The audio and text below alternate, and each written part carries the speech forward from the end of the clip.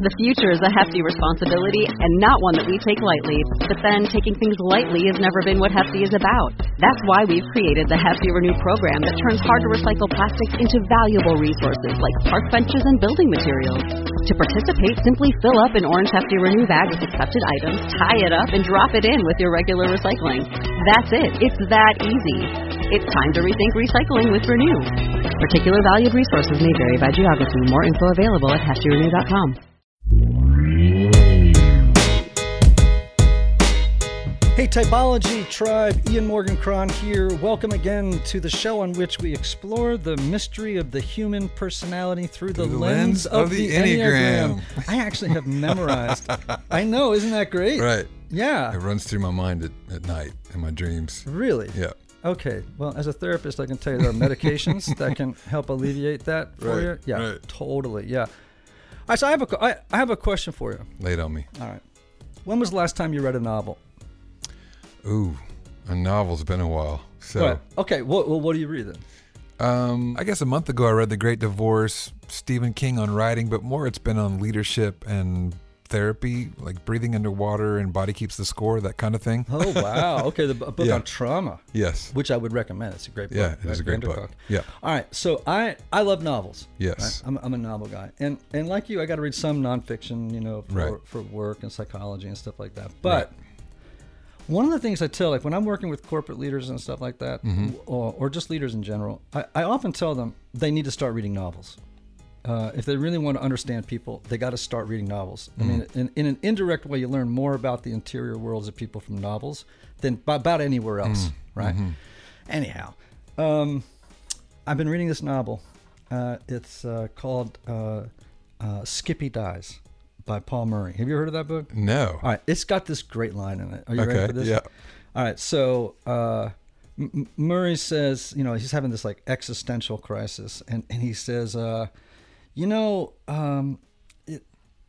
my life just hasn't turned out the way I expected, right? And his friend says to him, well, what did you think it was going to be like? And he says something to the effect of, well, it may sound stupid, but I suppose I thought it would have more of a narrative arc. It's subtle, but I thought it was, as a 4 on the Enneagram, I thought that was incredibly funny. Yes. Incredibly funny. But of course it makes it makes complete sense, right? Yeah. Because everybody expects their life to have a narrative arc. Yeah. And everybody sees their life through the lens of a narrative arc, which, by the way, is why I am thrilled to have the guru of story on our show today. Literally the guru of story, Donald Miller, my friend Don Miller. And, it's a big thrill to have him in the studio today. And but before we get to him, we just need people to know what about typology. That they can help make it happen. Why? Well, to pull it off, it takes time, energy, expertise, and MONEY. It costs money. Money, yes. Okay? It costs money. And so Patreon, what is it? It's a place where you can go to support content you really care about. That's, helping you along on this crazy adventure called life. You could go to Patreon, Patreon/typology, and you could donate as little as $1 or as much as, the contents of your trust fund. And and you can do it on a monthly basis, so it's not like you gotta like write some huge check.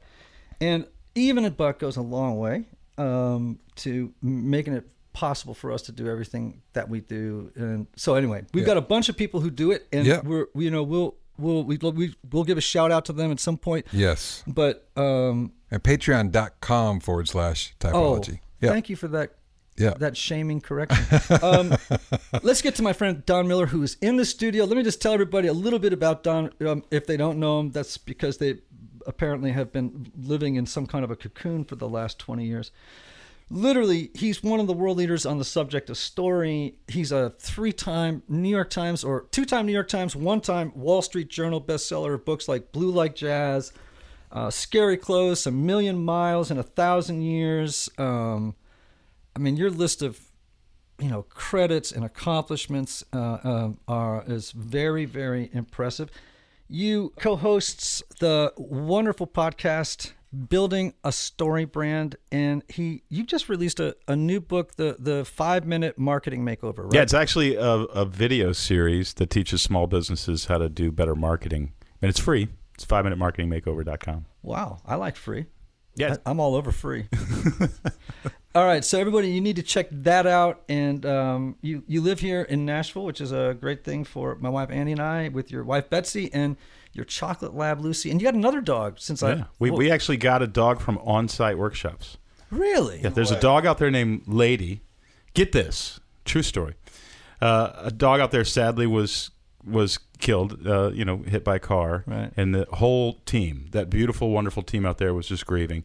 They went up on the hill to bury the dog, had a giant funeral, 50 people standing around, and a stray walks up to the funeral. They'd never seen this dog before, no collar. And they said, the team went to Miles Adcox, who's been a guest on your show, one of my best friends, and said, this is a sign from God. We have to adopt this dog. And Miles said, we can't have another dog. The entire team protested Miles. Literally picket signs as he pulled into work the next day. Things like, don't be a jerk, keep the bitch. Things like that. No way. And keep the bitch. And he's like, we got to do it. So, adopted the dog. Miles, takes the dog down to the vet, has him checked out, and the vet says, this dog is pregnant. So our dog, June Carter, is a child of Lady. That's amazing. Who and she's been a blast. So our dog comes from, and true to anybody who's spent a lot of time at On-Site, has extremely high self-esteem. Yes. Very, very, yes. Very much. I run the show. You're lucky that I'm in your home. So which is the esteem I aspire to have someday. Okay, so I went to On-Site. I did the Living Centered program at On-Site, which is like they're sort of. Yeah. I've done it. You've done it, right? I've done it. My wife did it too. Betsy did it too. And June Carter did it. Oh, right. June Carter did it. So anyway, and it was a really a life-changing 5 or 6 days. I can't remember for me too, which it was. But that sounds just like their staff. I trained their staff on the Enneagram too. But keep the bitch. That's right out of a playbook for those people. I mean, I can't recommend that place for people to go from. I mean, when I was there, people were coming in from Europe, from all over the world. Oh, they still are, yeah. Yeah, I mean, it's fantastic. And the interview we did with Miles was just tops. Yeah, just tops. He knows what he's talking about. The two of us, in fact, just spoke at Catalyst last week. I saw that. And had a ball. I didn't actually get to see his because I came in later in the day than he did. But I can't wait to kind of go back and watch the video. We're working on, I don't know if it's going to get finished because I never know if a book is going to get finished. Right. But we're working on a co-write. Really? Yeah. Okay, jealous. It's called Human School. Oh, can we do it together? All three of us? Yeah. I think that would be pretty good. Okay, I just pitched myself. That would be the hat trick. Now, you're a 3 on the Enneagram. You appreciate the fact that I just pitched myself. I promoted myself in a big way. And as a 3 on the Enneagram, 2 things happened in my brain. Right. I went, Ian could contribute a lot, and also he would help us sell a lot. And that's what I was thinking about you. Yeah. So my 3 wing and your 3-ness were sympathetically ringing in that moment. How can we win? Right, exactly. How can we win? Exactly. So I was on your podcast a while back, building a story brand. And you told me something that has really, really stuck with me. You told me that for the longest time, you thought you were a 4. Well, this is a thing we can discuss. Okay. Because I'm actually here, 1, for the podcast, and because I think you have wonderful listeners, and 2, for free counseling. and I'm willing to record it. I really think I was a 4, and now I really think I'm a 3. Ooh. So is it possible that, like the minute hand on a clock, you can slowly evolve? And I think there were life circumstances that necessitated moving more toward 3. So I could still be a 4 with a 3 wing, but boy, my 3 wing is sure strong these days. Or I could have been it's just hard for me to imagine myself having been a 3 with a 4 wing when I was writing Blue Like Jazz and those books. Which is a very 4 book. It's an extremely 4 book. Yeah. And it's one of and I don't, I'm grateful for that book, but I don't have any copies in my house. I've not read that book in 14 years. I wrote it 15 years ago. And there's one reason. I'm afraid if I pick up that book, I will smell the self-pity that I used to wallow in. And I really don't like that part of me when it tries to creep in now. And I wonder if and not to label all 4s as self-pity, but we do have this ability to sort of look in our belly button and say we're not as good as other people. And Totally. Meanwhile, you've been given more gifts than, most people around you. Right. And so I wondered, so maybe we can, I don't know if you want to go there, but Well, it's a great question. can you evolve? Can you not evolve because there's no hierarchical difference between a 4 and a 3, but can you change, I should say, not evolve? Well, all right. So a couple of things. One is no one is a pure type. So that's really important. Most people tend to be a little fundamentalist about the Enneagram, and there are a lot of teachers who are. Yeah. Which I'm just not that guy. Part of me is I just hold this thing lightly, and I think that's how it works best. And that's a wise way to right. to So, do it. when people say, whenever a 4 is in stress, it goes to the low side of 2, or a 3 goes to the low side of 9. I always say, well, don't be surprised if, when you're under stress, you do this. I mean, people are more mysterious Right. and they surprise us. So we can't just simply say it will always happen like this because we're not machines. Right. Right? So no pure type. Secondly, there's really 3 levels of wings. Heavy, kind of medium standard, and then kind of a low influence on your dominant type. So if you were a Gotcha. 4 with a high 3 wing, really high, I mean, I can see where it would get blurry. It'd get blurry. Right. And so one teacher calls them fuzzy types. And I also think the older you get and the more work you've done on yourself, the fuzzier things get. That's interesting. So, I mean, who knows? Do you mean that to say your liabilities or your negative side are more pronounced when you're unhealthy than your strengths are pronounced when you're healthy? I think that's one thing. Yeah. I think your strengths of your particular type are very florid when you're a kid. If you're 20, 21, when you lack any self-awareness and you're just running around, on fire in your particular personality style. But, I think, let me just put it this way. I'm a 4 with a very strong 3 wing. And I often look like, and if you give any sort of credence to tests, right, which I'm ambivalent about, I often test as a 7 or a 3. Oh, it's interesting. Yeah. So, and I think there's some reasons for that based in the subtype conversation about subtypes. But so one of the things I would tell you is you need to check out self-preservation 4s. Because you mentioned this. You mentioned this to me before and over dinner, and it was in passing, and I've never stopped thinking about it. So explain to me how self-preservation 4s work. Okay, so this is a little bit because there's sexual, there is social, and then self-preservation. Right, and self-preservation is the one I understand the least.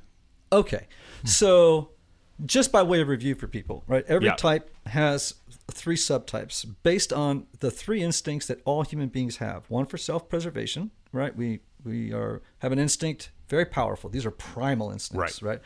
To keep ourselves safe and stay alive, right? Second one would be a social instinct. Why? Because if you don't know where you are in the herd, you can get picked off and killed. So again, your social instinct is also a survival instinct. Right, instinct. Now, the sexual or one-to-one or bonding, depending on what teacher you go by, is another instinct, which really has to do with reproduction and the continuance of your gene line, right? Okay. So we have a instinct for bonding as human beings with another, and part of that is, we just want to continue on our gene line. Okay, so those are 3 powerful instincts. Now, depending on which one you are, I don't want to go too far into this because I want to get right to your question. But if we all have a dominant one, think of it as a stack, okay, or like a chocolate cake, right? So you got icing on the top. That's your dominant one. Then you have one in the middle, and then you have one that's repressed, right? So part of the work you can do, by the way, and you could just know this stuff and throw the Enneagram away, and you could do a ton of work. So which is fascinating. It sounds like it. Yes. So let's say if you're self-preservation, sexual, social. So you would say, I'm very fixated a lot of the time on things having to do with self-preservation. So when I walk into a party, It's hot in here. It's cold in here. Where's the food? You know what I mean? Like it's just, you might be more concerned about the taxes getting in on time than a social or a sexual. You know, it's like issues around security, safety, survival, right? And I'm not doing justice to this because I could flesh it out a lot more.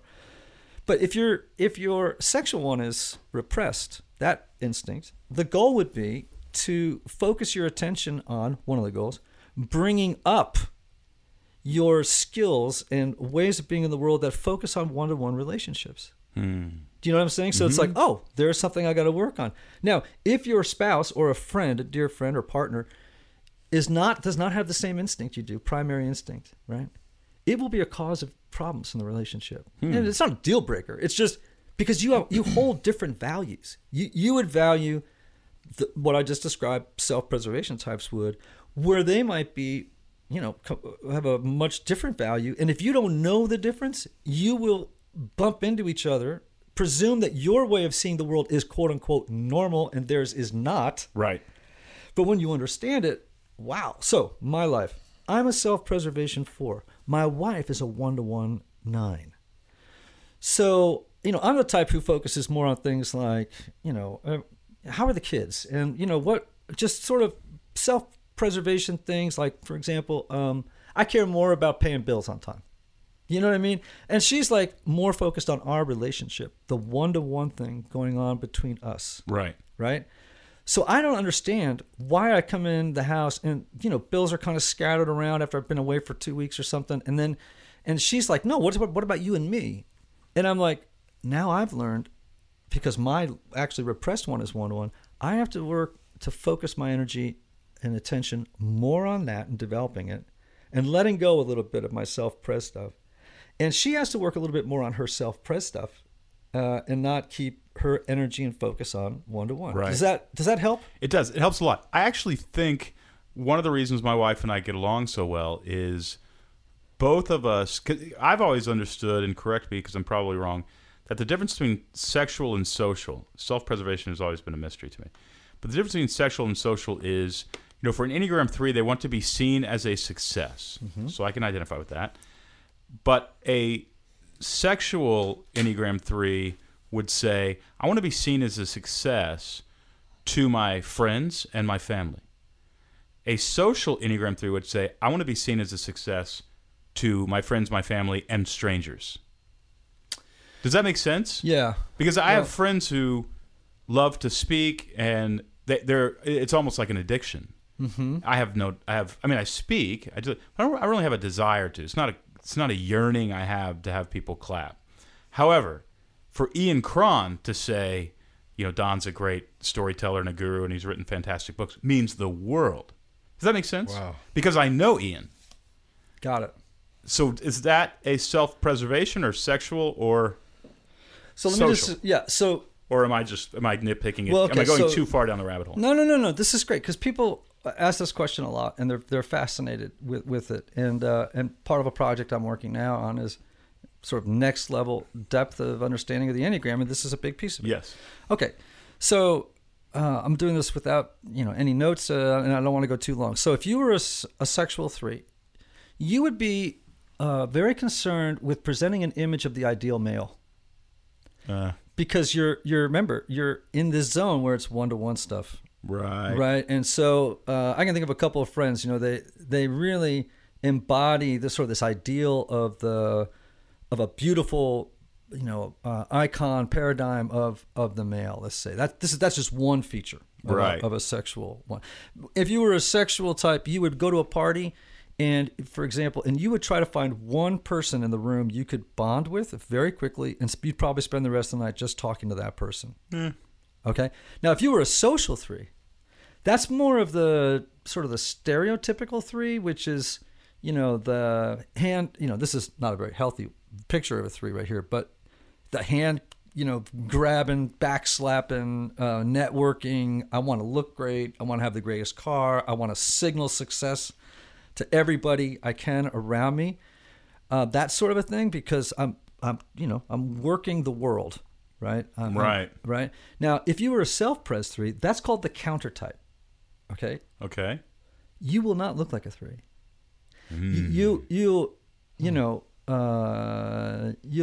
That self-pres 3 sort of has a different sort of quality to them. And how will they look? What's the quality? Well, again, they would be somebody that, and actually, I've just made a terrible mistake. I want to describe to you the self-preservation 4, okay? Because that we're trying to figure out this 4-3 dynamic with you. If I'm a 4 or 3. Right. The counter type of the 4 is the self-preservation 4, and they often look like a 3. It could be it. Okay. Now, remember, here's why, and it's very hard in this situation to sort of pick this out. The self-preservation 4 is, they really don't want to appear too different from the crowd like a social or a sexual would. Does that make sense? A little bit, yeah. Okay. Because they're, rather than compensating by being special and unique, right? They're compensating through a pursuit of success that may be driven by their envy of other people's success. They're very competitive. And here's what I think there's some truth in that for me. It feels like it's changed. It's evolved into that over the last 10 to 15 years, where it used to be, I think really my worldview was shaped by the desire to be unique or special or different. Right. And now it's not so much that. Right. But by being quietly successful. And they're dauntless. Sometimes they're called dauntless. They're very powerful. They're competitive. They're willing to take big risks. Mm-hmm. Now, if you were a self-pres 3, you would be more interested in helping others be a success and appear successful, and that would be your currency of feeling like a success yourself. That's also true. But it used to not be true. That's been an evolution. And so and the way I usually say it is, I spent 15 years telling my story. I'm no longer interested in that. I really want to help other people tell theirs. So those stacks can change. They're interchangeable depending on where you are in life. It's not like a type where you're kind of like your underlying motivation is always the same. Mm-hmm. It never changes. What you have to determine is, so the underlying motivation for a 4 is, I have this fatal flaw, this deficiency inside.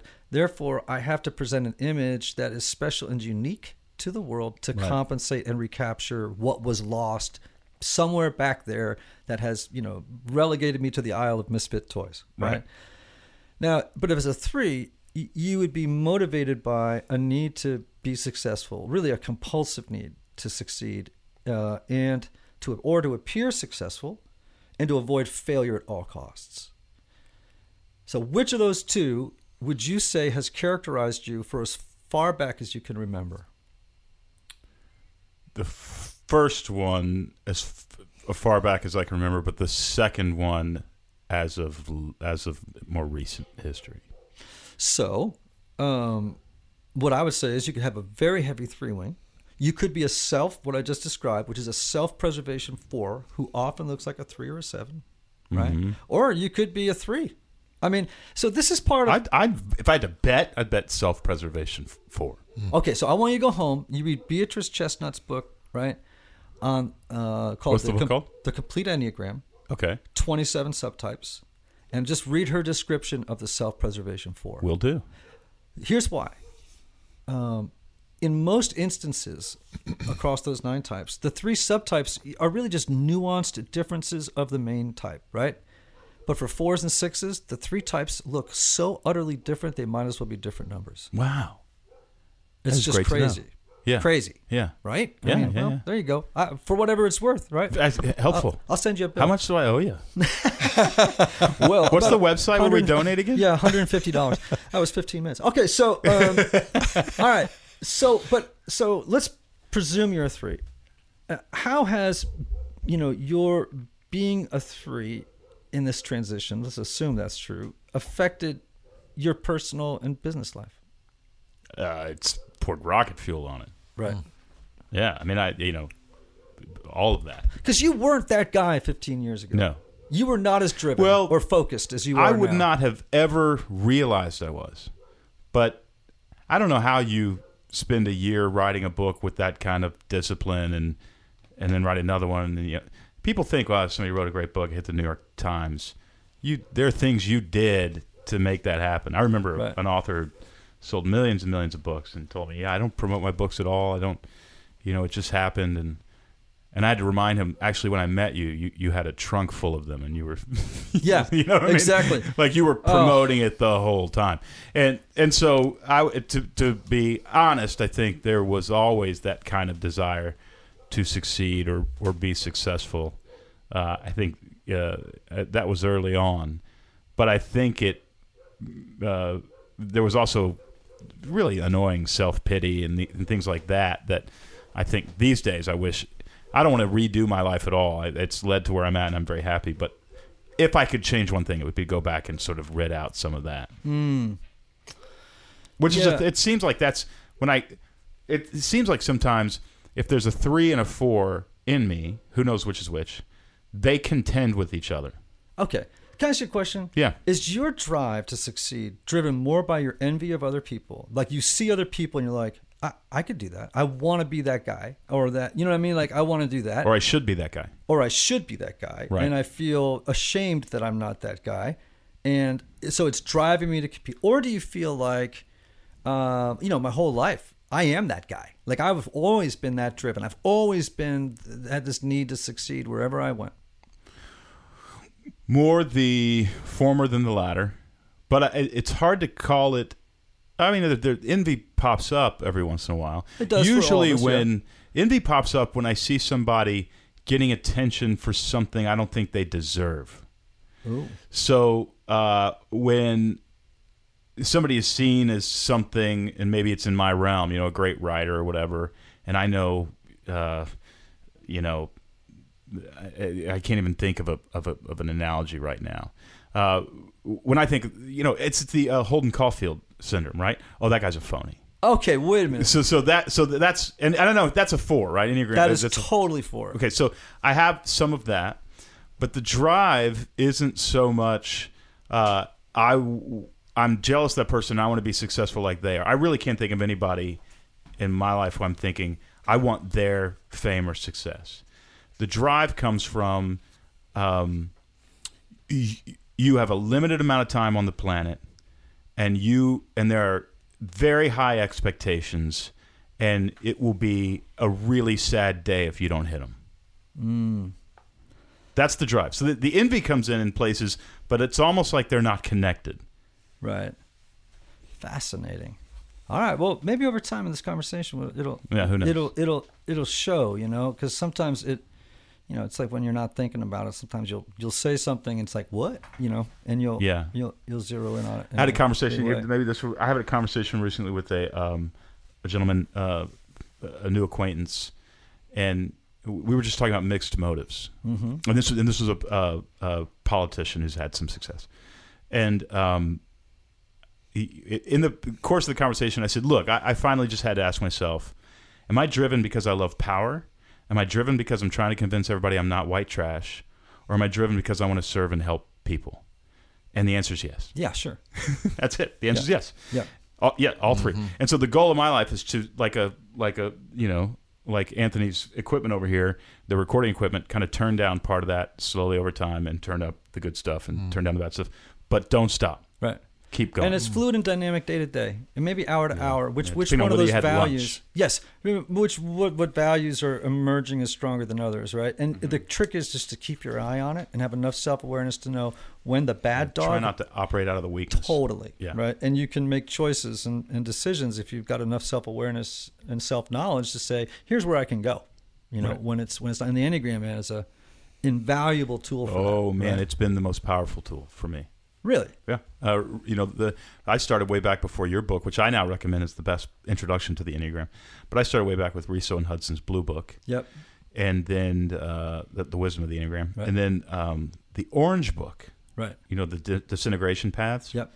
What's the name of that one? Oh, you had to ask me that. Really good. Well, Riso and Hudson's? Yeah, Riso and Hudson. It's just called Personality Types. That's right. Oh, boy, that's a good one. Yeah.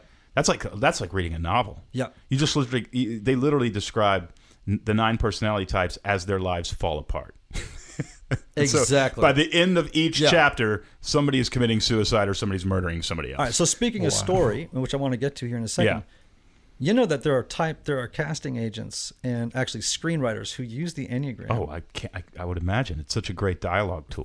For creating characters. Yeah. You know, I mean, that's fascinating to me. What better tool is there? Right? I don't know. Because it helps you stay. If you really understand the 9 personality types and you're writing a screenplay or you're writing a novel, it helps you stay consistent. And there's nothing, but a few things that are worse. There's a few things that are worse than watching a movie or reading a novel and a character being inconsistent. Right. Or flat. Yeah, well, yeah, exactly. Or not giving you that one line that gives you a backstory all in a line. Right. Totally. Yeah. With that in mind, I'm just going to read you a quote from one of your books, okay? Oh, all right, so this one is from me feeling Million sorry Miles. for myself? Million Miles. You ready? No. No, but we can look one of those up on Goodreads.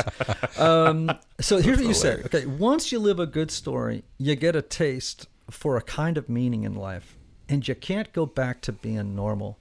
You can't go back to meaningless scenes stitched together by the forgettable thread of wasted time. There you go. I still agree with that, which I wonder about the books I've written, whether I agree with them. But I agree with that. Okay, so there's method to my madness in asking this question. What does living a good story mean? You want me to break it down pragmatically? Now, in your experience, let's say just, and actually you could do it through the lens of your life as an Enneagram 3, possibly self-preservation 4, whatever it is, like what does it mean to live a good story? This is Donald Miller's definition. Okay. It is an existential experience. In other words, other people may not see your life as having been a good story. So it is subjective, and I think it involves having a passionate project that you love, that requires uniquely you, that serves the world. In other words, a reason to get out of bed in the morning that isn't just you.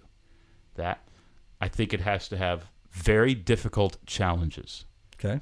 That throw you into the deep end more often than you're comfortable with. Mm-hmm. And I think it cannot be done alone. Okay. It would be within the context of a community. Those are the 3 things that I would say make up a meaningful story. They happen to be, or to parallel at least, Viktor Frankl's logotherapy. Yeah. What he prescribed to patients, some of them suicidal, in order to experience a deep sense of meaning. Since I rode my bicycle from Los Angeles to Delaware, the final stop... On purpose? On purpose. Somebody was chasing me. And the final stop, the day before we rode across Delaware in a day, so the final stop was the Holocaust Museum in Washington, D.C. And I picked up that book, and it explained why I had done what I'd just done.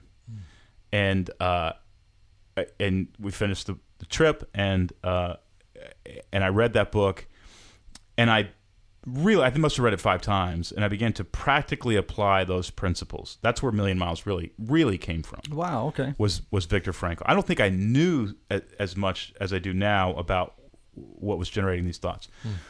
I don't think I've had an experience of futility, nihilism, or meaninglessness since then. Mm-hmm. And that would have been 10 years ago. Wow. And this is Man's Search for Meaning? Is that Man's Search for Meaning? Right. Yeah. I mean, he wrote some other stuff. A lot of his stuff is so clinical. Yes, it is. But that was Man's Search for Meaning. Yeah. I really don't believe that. I don't even know. Oh, that's saying too much. It's hard for me to even think of a bad day in that decade. Wow.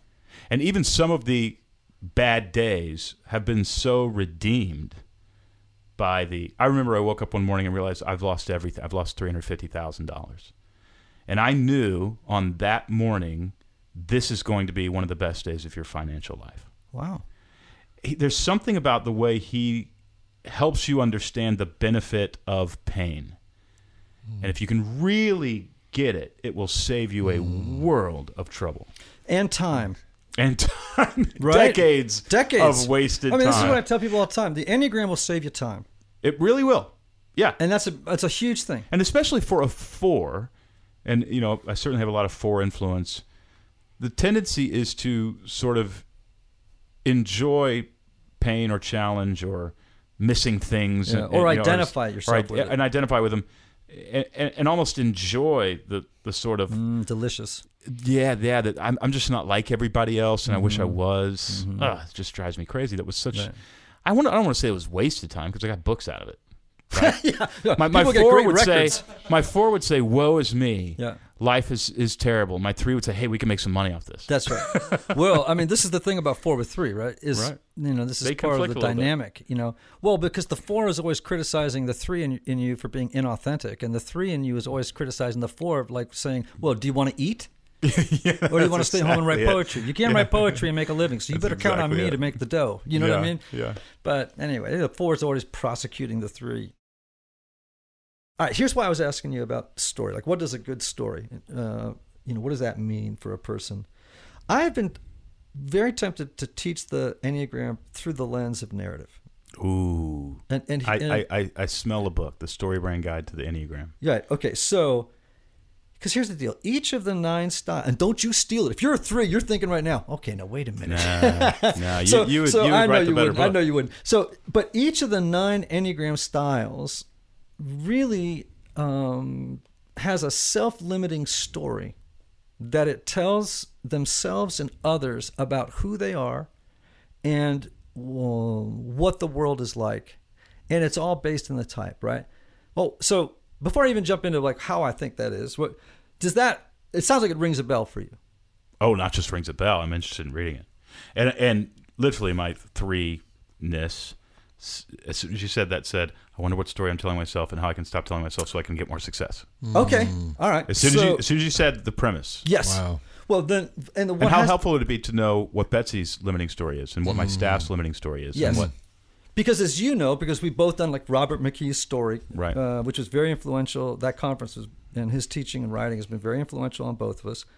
And because you are a story guru, you know how powerful stories are in terms of companies finding their brand identity, but also it is everything. Yeah, and also human identity. Everything. Right. So Identity politics is all about political leaders or parties or even corporations through dark money efforts inviting people to become somebody they want to become by living a story. yes. Okay. So Right. So the underlying premise of each type's story kind of is the plot line. You know what I'm saying? Like it's the overarching sort of driver of the narrative, right? So let's say if you're a 3, your worldview, which is part of the story, is I see a world in which people are only valued for what they do rather than for who they are, right? So that's a feature of a 3 story, right? That drives a lot of behaviors above the waterline. If that's under the waterline driving stuff, you're going to see it on the surface of a 3's life on the outside. But it's not just that, it's I can only gain love or acceptance through achievement and success by avoiding failure, right? Mm-hmm. And then another feature of it would be of the story as part of my story. If I'm a 3, is it's not okay for me to have my own identity and feelings.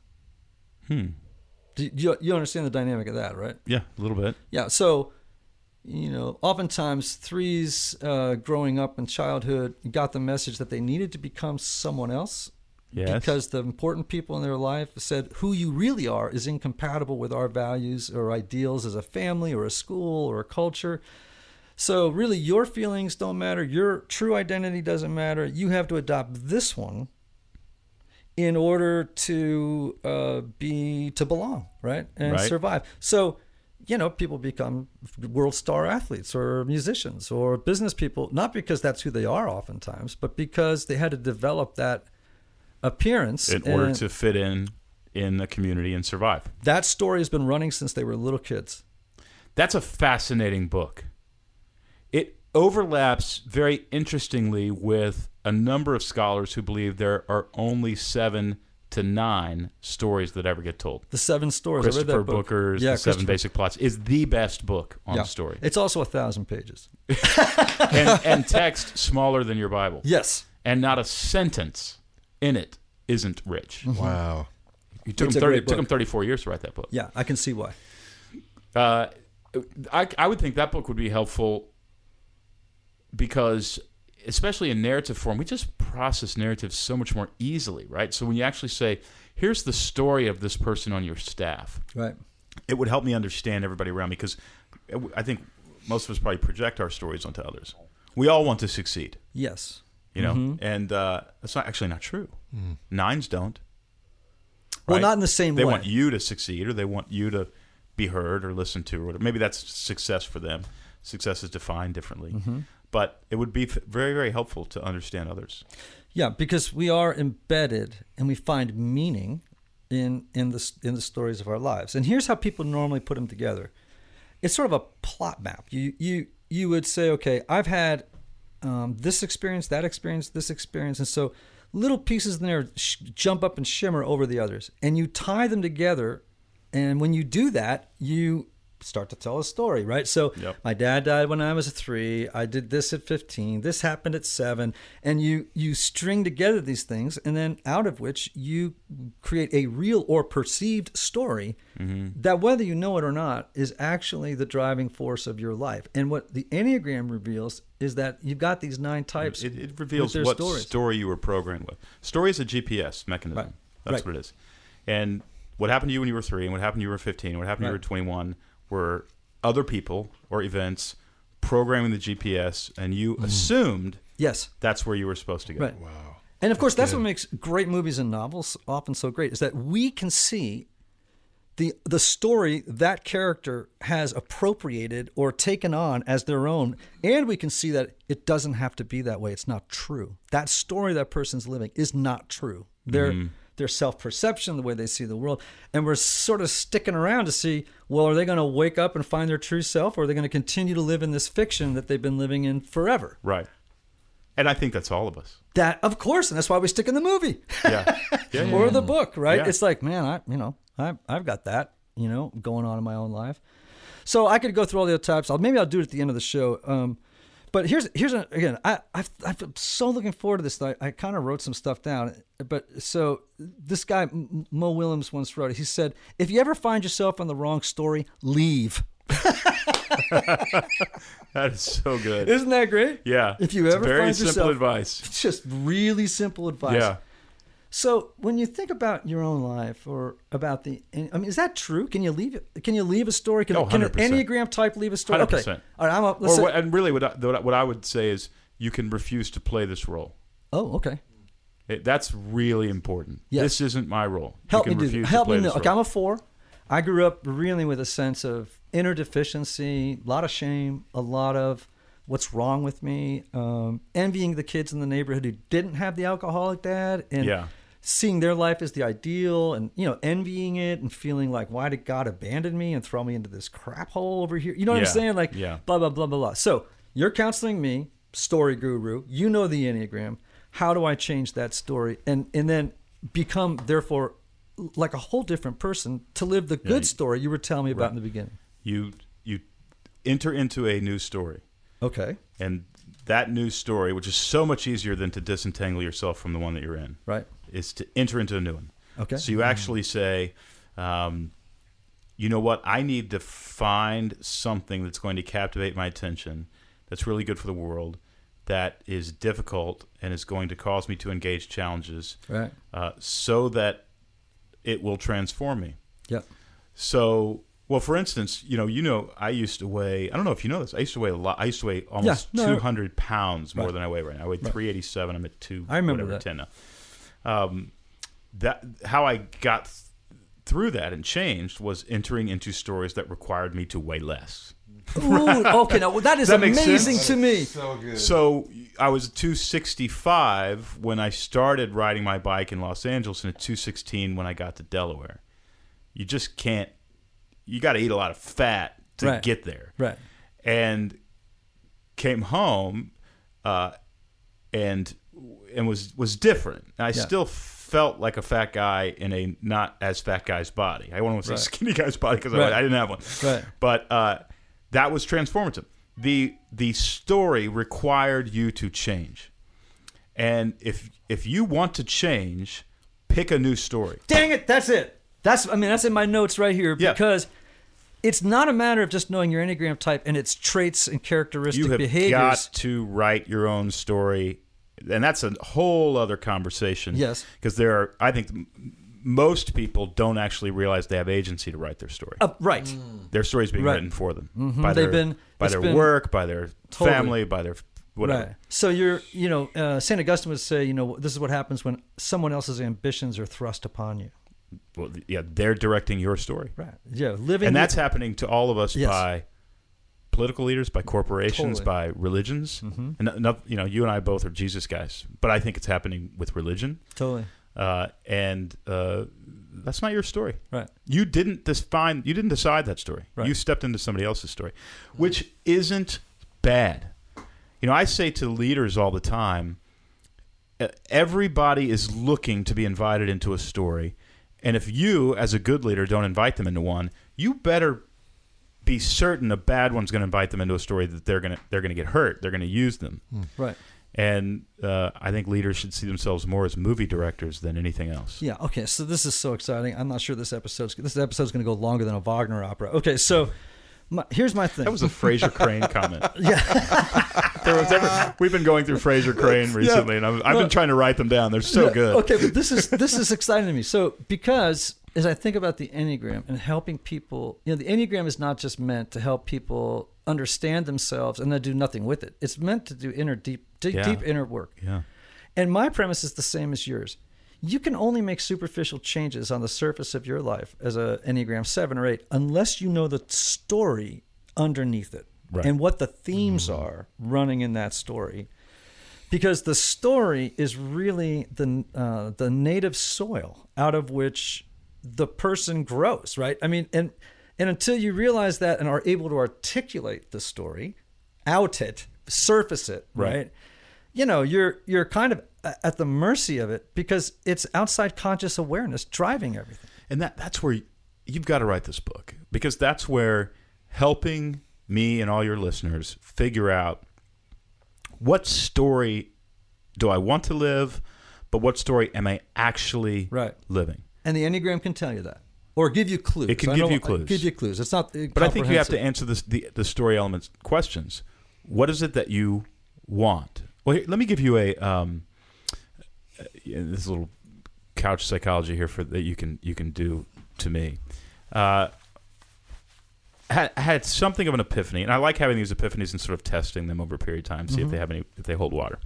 But there was maybe I'm late on a deadline, and I was supposed to turn something in a week ago. I didn't.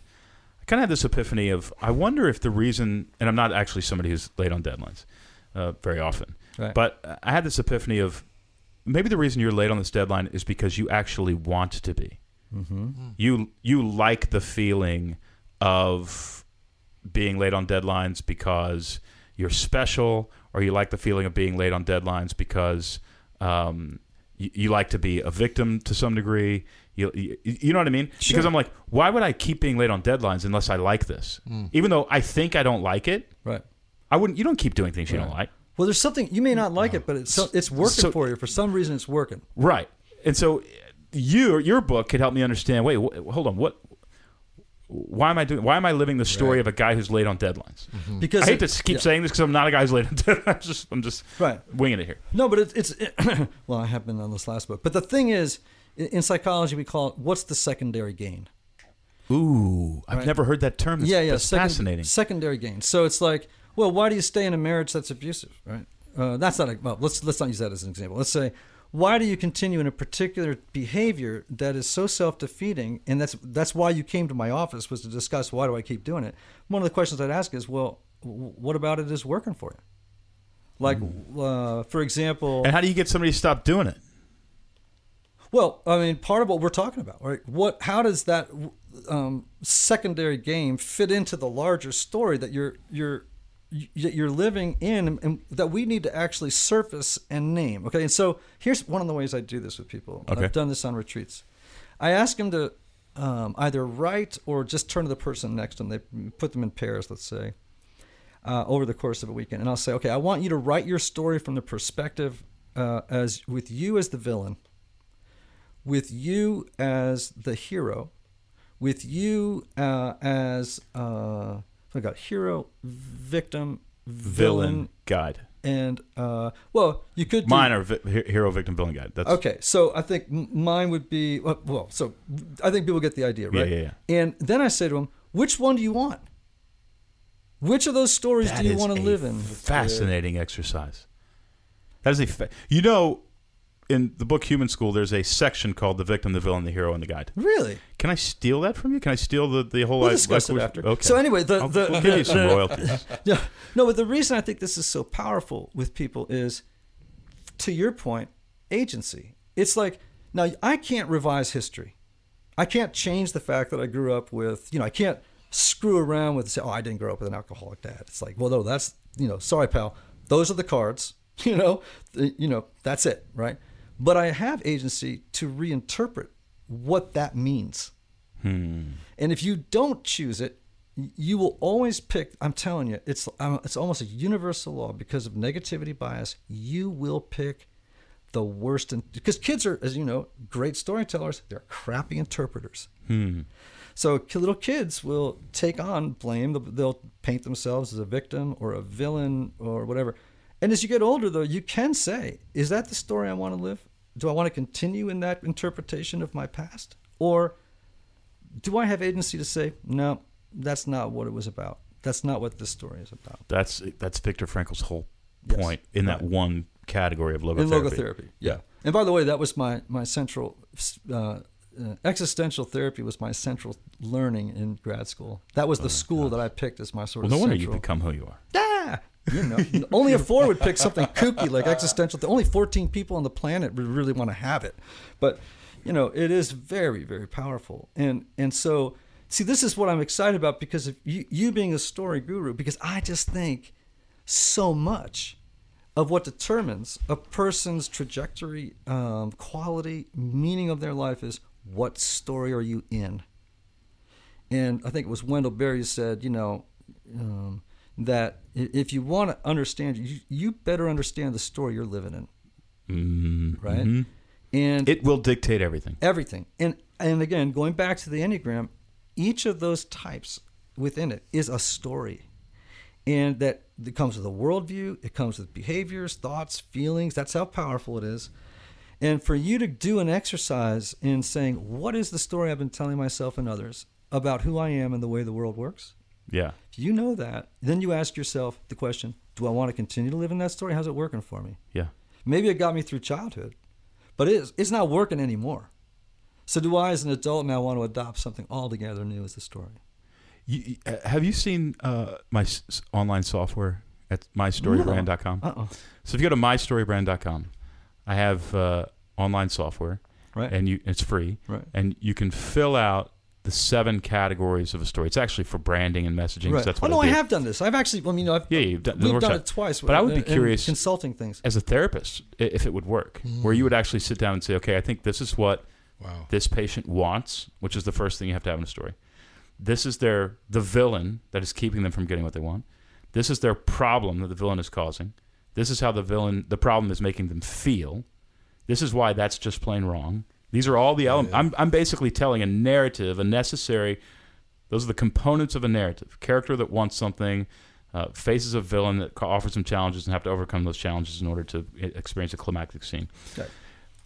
I really wonder if it would actually work. Well, as you were talking about it, I can see way. where it would, and because also they probably have to nuance a little bit. You probably have to change some things. You can change some of the wording, but fundamentally that's just right. Joseph Campbell's like hero's journey, right? And so, and because that story appears in every culture around the world, right?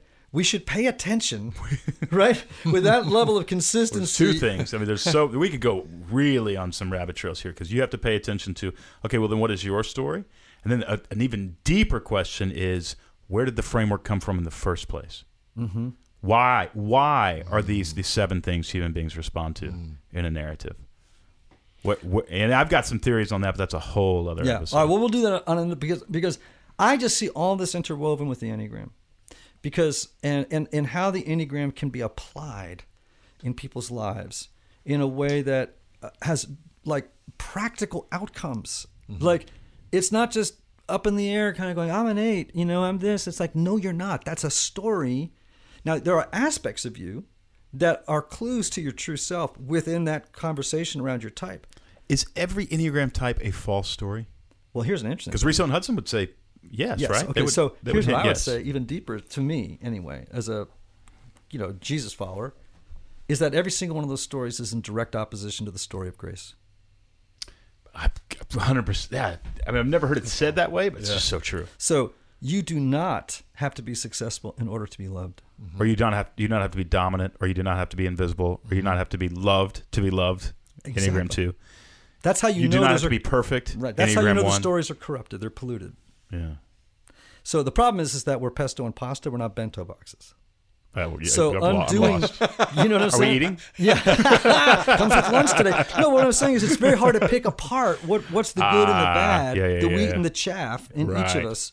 What's the best of the personality? Yeah. What needs thrown in the fire with the chaff? What needs to be held on to because it's When good? you say to me, Don, you don't have to succeed in order to be loved, I have a strong resistance to that. Because I think to myself, wait, if you take away that belief from me, I won't succeed.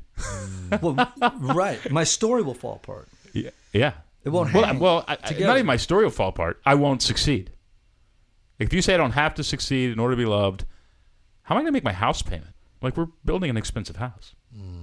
You know what I mean? Like, you take the Enneagram 3 out of me and you remove the engine.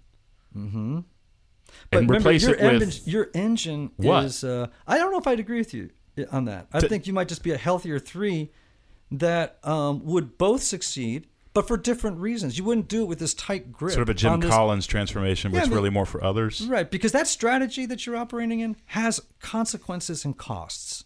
It, like in your marriage or your friendships and your health. I mean, that story, sure, it helps you succeed in a particular way financially or whatever, but it has costs in other areas of your life in terms of time and health and all the other things I've just mentioned. So you kind of got to do a little bit of a, like, what is this costing me? And is it, I don't want you not, listen, I want you to succeed. There's nothing wrong with succeeding.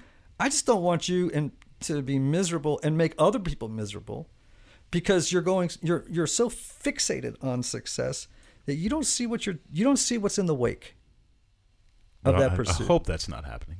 Well, if you were an unhealthy 3, that would be what was happening. There would be a lot of railroading. Yeah, I just call it banging guardrail to guardrail through life. Right. You would just become very, very unhealthy. All right, so you've got this latest book is Building a Story Brand is the latest book. It's a business book helping people clarify their message. Okay, and then the new video series is 5-Minute Marketing Makeover. Right. Is it's not new. It's about a year old. Right. But that is just 3 quick 10-minute videos that help any business leader, business owner. As a business leader, business owner, I just saw marketing companies ripping people off, wasting their money. Right. And if you really understand how to invite a customer into a story using 7 different messages, then you spend a lot less money on marketing and it works a lot better. So that's the premise of Story Brand, my company. And 5-Minute Marketing Makeover is a free resource that we give out that really helps people understand more of that. Wow. Okay. Well, I'm just going to encourage everybody. They got to go and get that stuff. Okay, folks, that wraps part 1 of our part 2 series with Don Miller. Be sure to join us next week where we will be talking Enneagram, story brand, and business.